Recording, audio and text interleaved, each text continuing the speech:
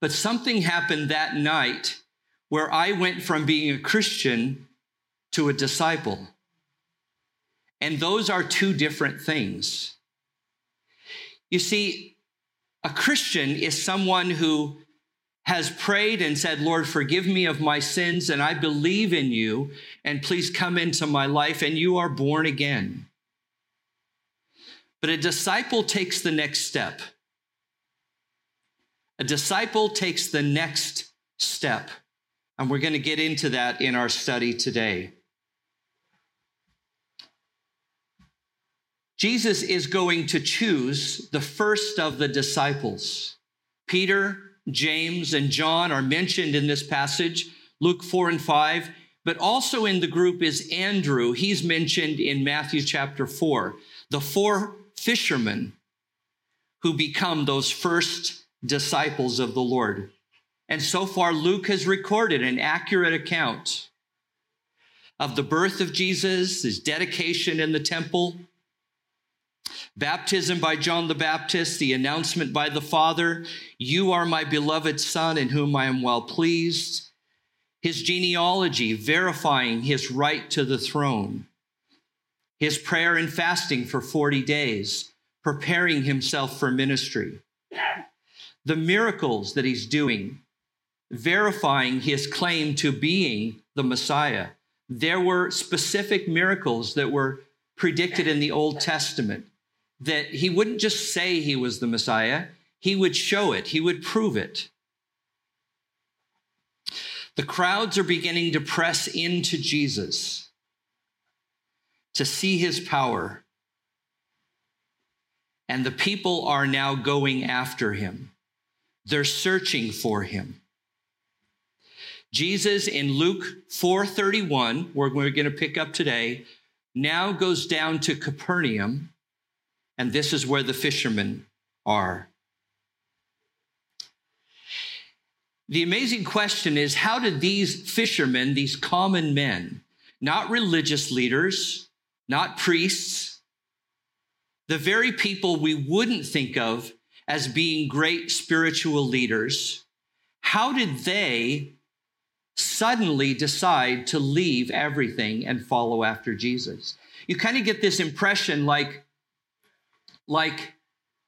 well, Jesus pointed to them and said, follow me. And they just suddenly left everything and followed after the Lord. And it's not quite that radical. It wasn't that irrational. And in fact, there was a whole series of events that led up to them making a reasoned commitment to saying, you know what? We are going to leave everything and follow after Jesus. Here's a basic question. What is a disciple?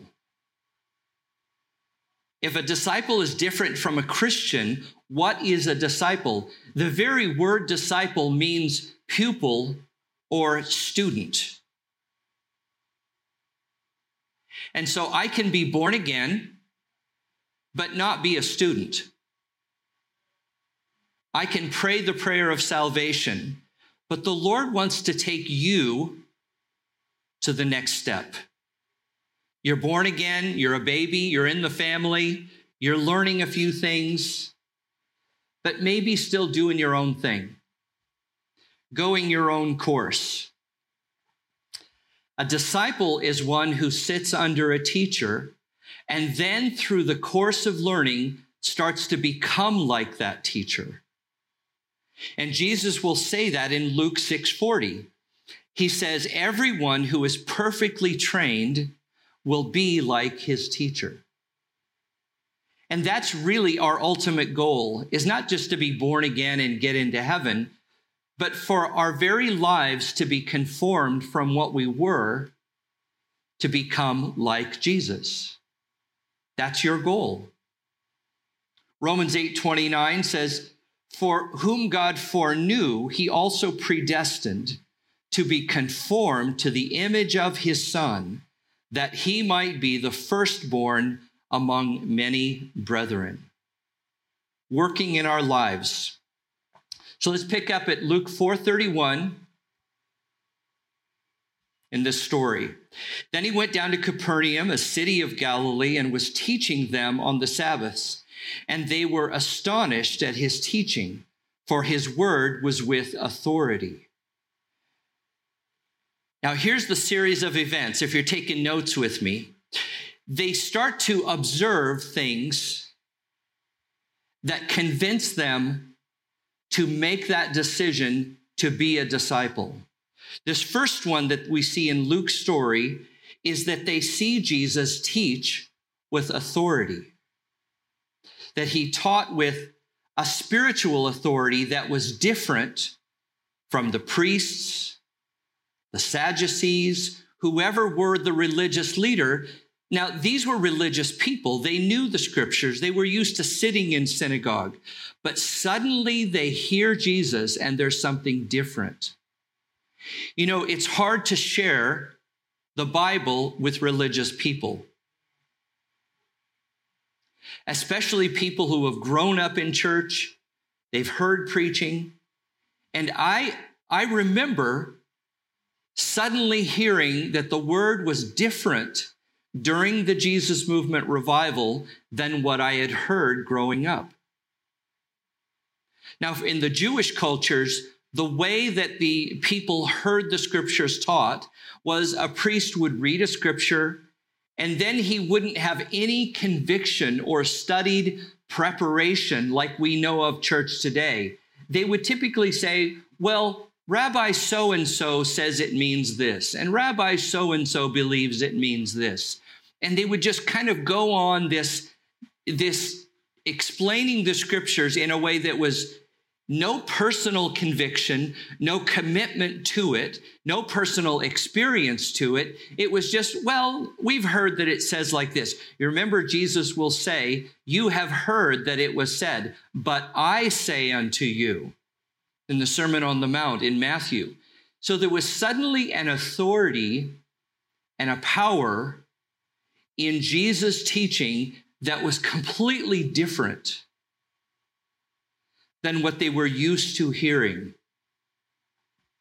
It was also, they were hearing not only the authority of his teaching, but they were hearing that his words were gracious.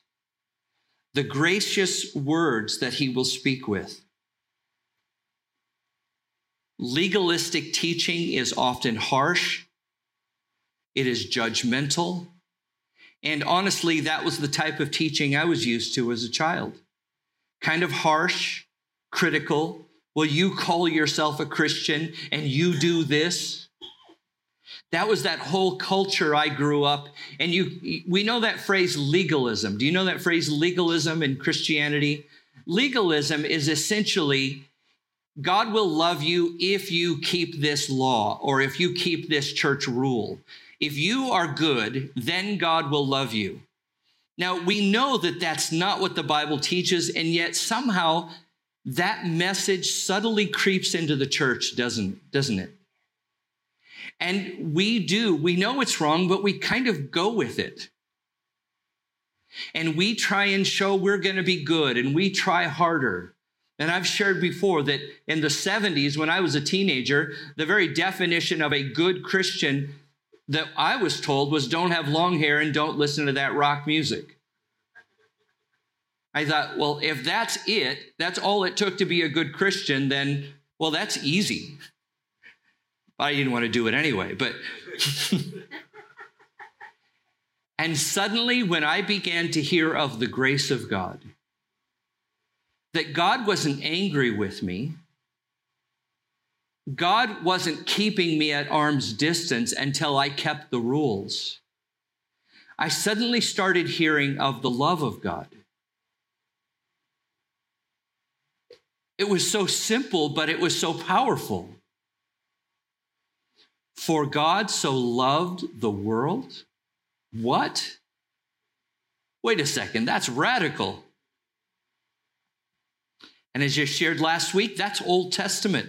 That's what the Jews would call the Shema, Deuteronomy 6:4. Hear, O Israel, the Lord your God is one.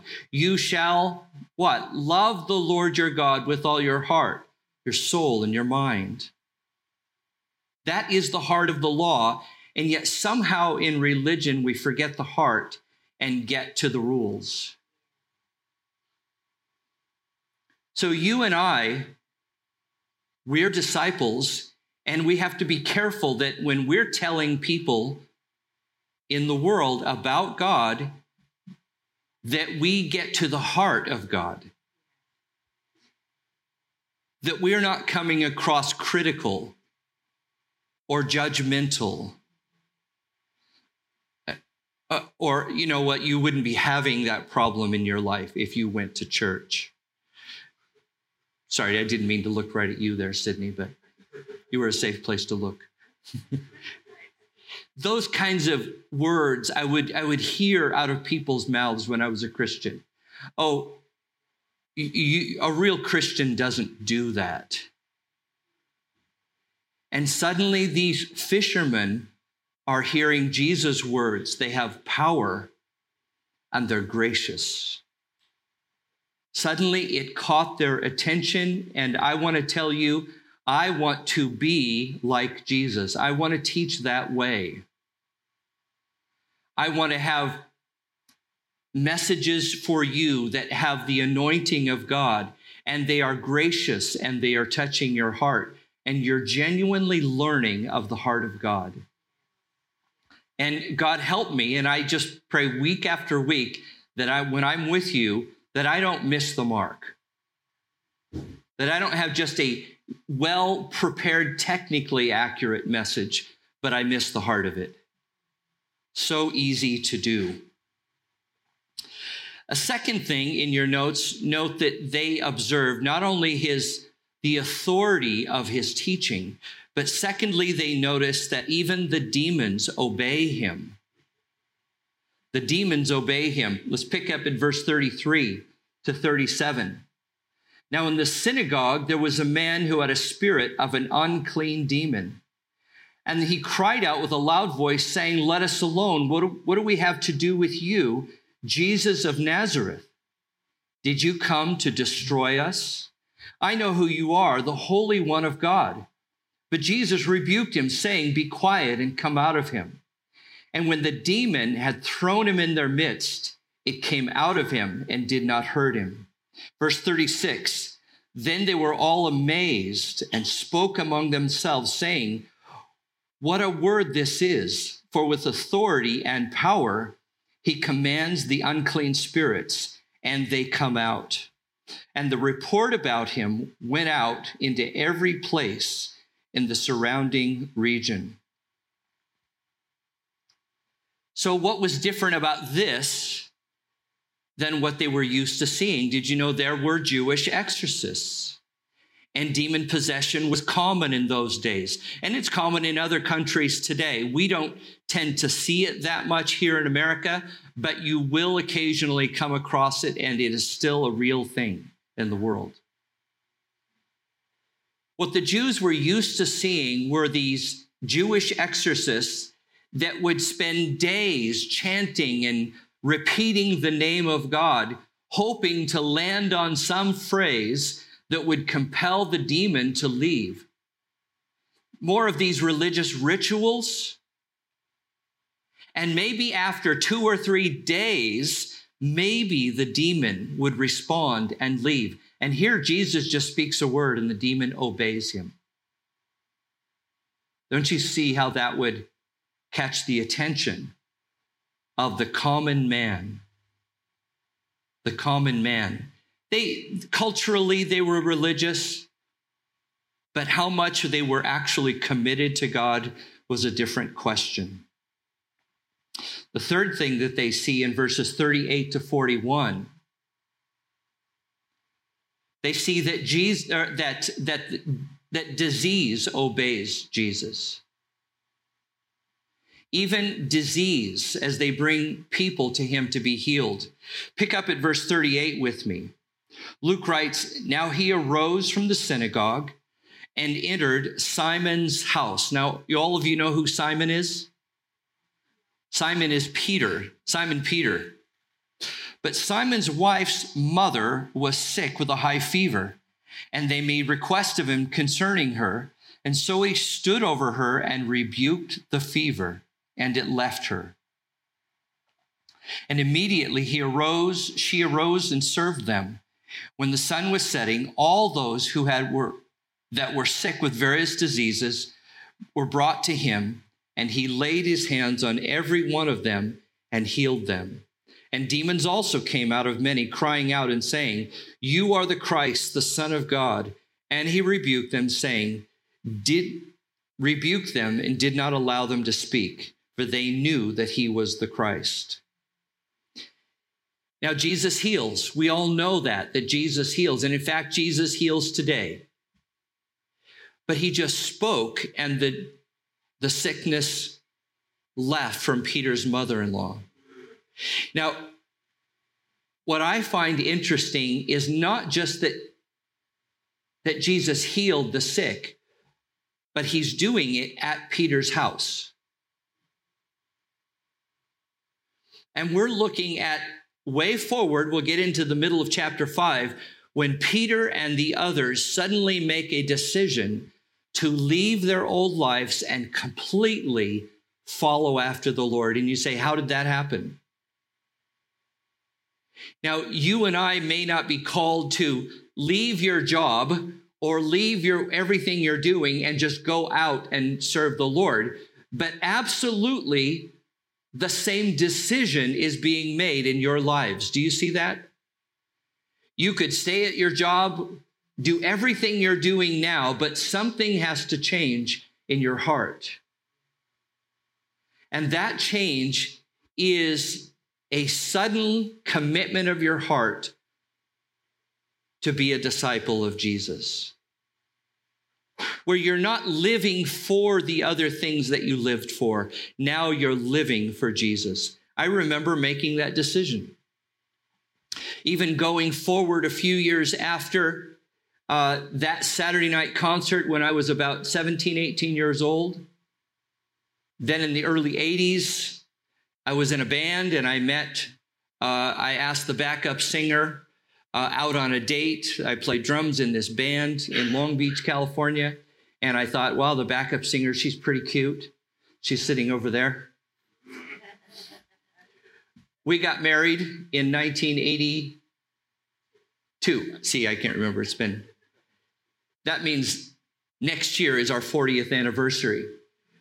But we went out, got married, had our first daughter the next year, who, by the way, is going to come and lead worship for us next month, Lauren, our oldest daughter.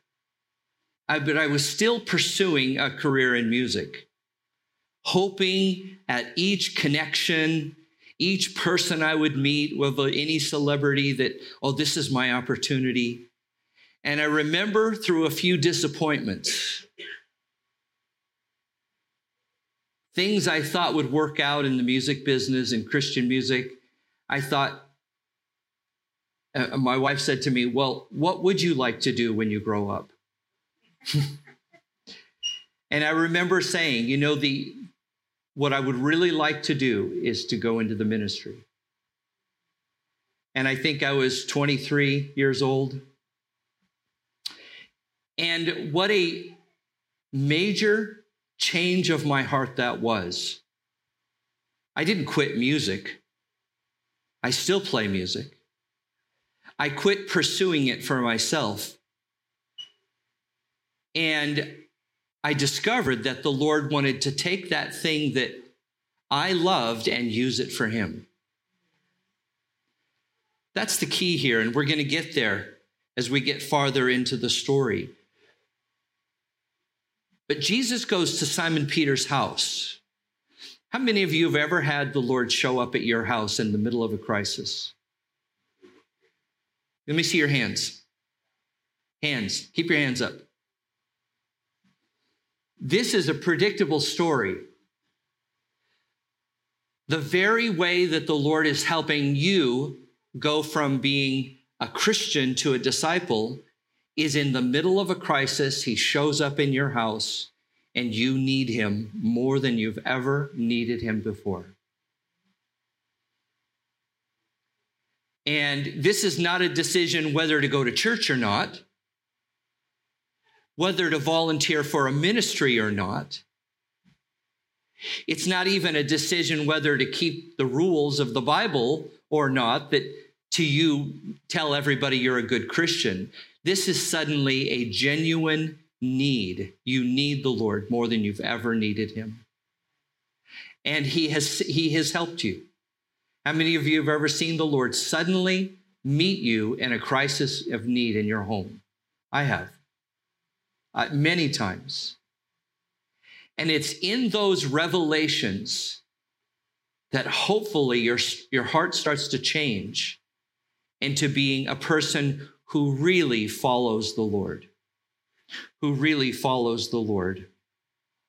Verse 42 says, now when it was day, he departed and went into a deserted place, and the crowd sought him and came to him, and he tried to keep him from them, but he said to them, I must preach the kingdom of God to the other cities also, because for this purpose I have been sent. And he was preaching in the synagogues of Galilee. Now here's the last step. The fishermen have heard Jesus. They've heard the authority of his word. They've seen that demons obey him. They've seen that disease obeys him. And now all of that gets to a moment of decision. And this next story, I wanted to flow all of this together to help you see that it's all connected. It's not a separate story. We're going to go right into the first 11 verses of Luke chapter 5, just to see how this all works together. Luke writes, and so it was, as the multitude pressed about him to hear the word of God, that he stood by the lake of Gennesaret and saw two boats standing by the lake. But the fishermen had gone from them and were washing their nets. He got into one of the boats, which was Simon's, and asked him to put out a little from the land. And he sat down and he taught the multitudes from the boat. So because of all the miracles, the people are pressing into Jesus. There's so many people pressing into Jesus that Jesus needs a little space.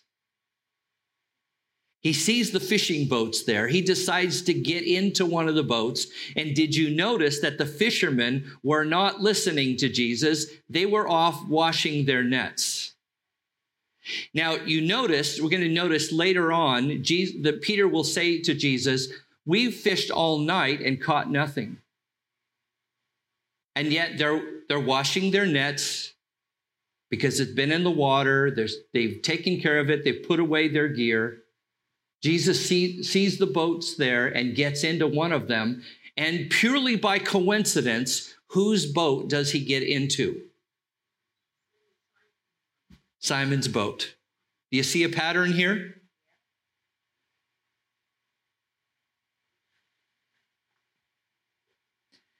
When he had stopped speaking, he said to Simon, launch out into the deep and let down your nets for a catch. But Simon answered and said to him, Master, we have toiled all night and caught nothing. Nevertheless, at your word, I will let down the net. Now, why would Peter say, at your word? Because of all that we've just covered. He has seen the authority and the certainty of the word of Jesus. This is not just some random thing. Okay, Peter's not passive. He's not compliant. He's a pretty strong-willed man. And all that we have already seen, the authority of Jesus' word, his authority over demons, his authority over disease, has brought Peter to the moment where he says, okay, I think I'll listen to you. And I think I'll even do what you're asking me to do.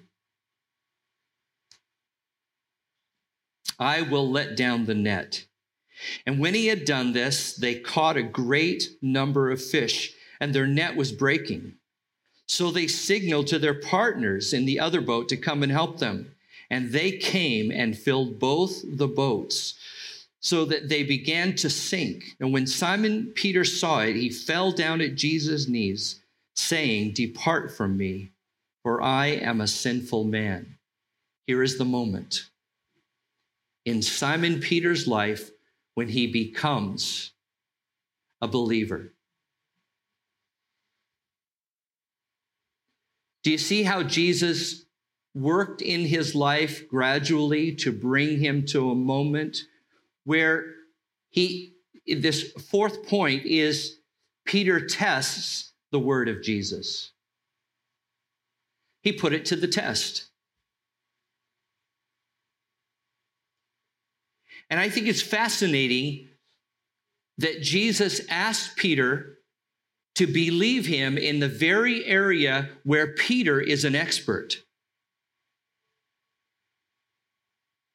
All of you are experts in some area of life. In your occupation, this is Peter's occupation. And yet in this very area where Peter knows better, he does what Jesus says anyway, even though to the expert it doesn't make any sense. So that when the great catch of fish come in, Peter knows full well there is no good explanation for this catch of fish except the authority of Jesus' word. If he wasn't a fisherman, he wouldn't know enough to come to that conclusion. He could go, well, maybe something changed, maybe the weather changed, maybe suddenly something happened where the fish suddenly showed up. No, Peter's going, listen, we just fished all night. We've already done this. We know the fish aren't there, and yet, Lord, you said it and it happened. And I do believe that every one of us will come to a moment where you will be asked to put his word to the test. Will you believe him or not? And it's all kinds of things every day. Your relationships, your job, your finances, your health, those people you have to see for Christmas. You're fine, and suddenly something happens, and you're thrown back into a panic. Nevertheless, at your word, Lord, I'll do this. Let me tell you, in the ministry, and I've been a pastor since 1993, officially as an ordained pastor, there are so many times when there was no reason to be in the ministry except the Lord asked me to.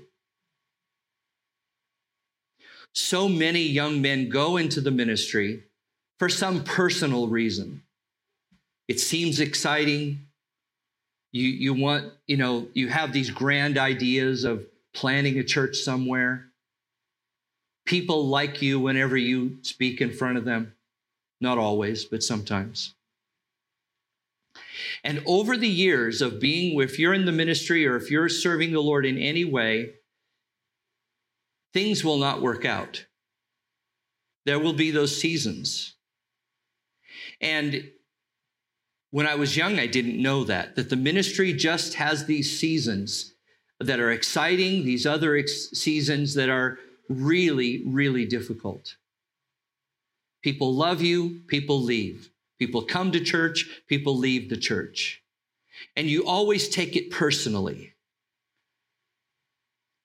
And now that as I work with pastors around the country, I am able to say, whatever season you're in, if it's a hard season, this is my favorite word, normal. If this is a hard season of ministry and you have to get through something difficult, I want you to know, Pastor, in Georgia, in Eastern Oregon, in California, in Oregon, Washington, I tell pastors, what you're going through is normal.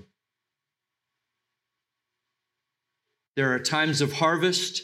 There are times where the field is dormant. And it is hard to get through seasons of your life in serving the Lord where it doesn't feel like you're accomplishing anything. It even feels like you're going backwards. And what happens is your heart and your motives get refined. And the very last reason on your checklist to stay serving the Lord is, Lord, if you ask me to do this, I will do it. And the Lord says, great, I'm glad you finally got to that one. Now we can get busy. Peter says, look, we've already fished. We haven't caught anything. It's been a long night. We've cleaned up our nets, put them all away. Jesus, really? I know that was Peter's tone. I watched the movie. I'm sure. Peter says, really, Jesus? Really? He goes, oh, well, if you say so, I will do it. And again, there are those moments where you are passively watching the work of Jesus. And then there are times when it becomes personal, and you have to put his word to the test in your own life.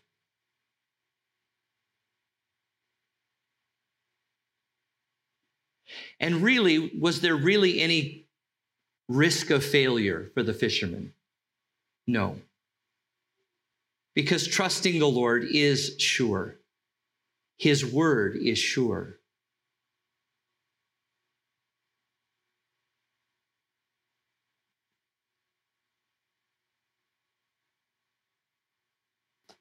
You go down to verse 9. Luke writes, for he and all who were with him were astonished at the catch of fish which they had taken. And so also were James and John, the sons of Zebedee, who were partners with him. And Jesus said to Simon, do not be afraid.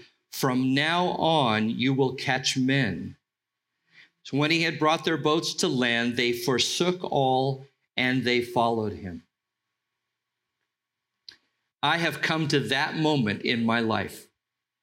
It wasn't in the Jesus movement. That decision to shift and then follow the Lord in serving the Lord happened when I was about 25. Shifting from a career in music to in ministry, I still played music. But suddenly the Lord would take the very thing that I knew well, and he would use it for his purposes. And I love that about the Lord, because all of you have gifts and amazing abilities that the Lord has given you. You were born with those things. And it's interesting that you can use those things for yourself and for enjoyment, which is perfectly fine.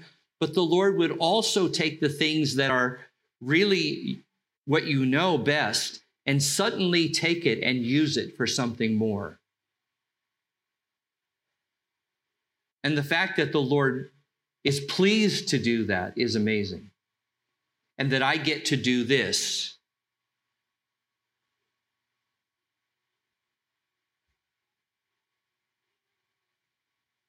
How has the Lord worked in your life? I think just right out of this passage is amazing. There's 6 things just to remind you of from this passage. Number 1 is that God is revealing himself to you in your daily life in ways that you're not even paying attention. Maybe now, maybe something at work tomorrow. You're just suddenly seeing him work in your life. Secondly, he's preparing you for a unique calling. You know, the Bible says that every one of us fits a unique and special place in the body of Christ or the family of God. And just as your physical body is made up of many members, all serving a special purpose, but fitted together, so also are we in the church. Every one of you is unique. There are no duplicates here. There are no duplicates. So you get to discover how God wants to work through your life. One of my life verses, Ephesians 2:10, for we are his workmanship, created in Christ Jesus for good works, which God prepared beforehand that we should walk in them. God has prepared a good work for you to do, and now he's preparing the work are you for that work. You are his workmanship. And I've always thought through my years, Lord, please help me be ready for the work that you've already prepared for me to do. Help me to get there. A third reminder, lesson from today, is that your natural gifts may be related to that unique work that God has for you to do.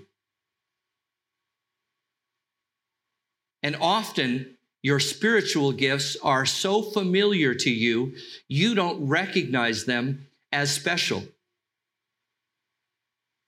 I've had so many people say, well, I don't know what my talent is, my gifts.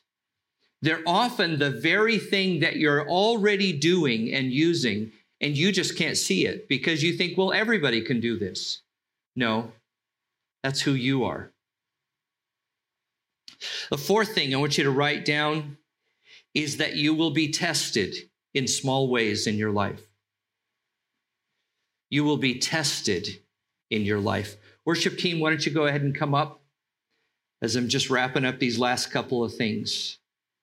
Number 5 is that through these ways that God is working, the ways that God is testing you, you are going to discover the power of God in your life personally.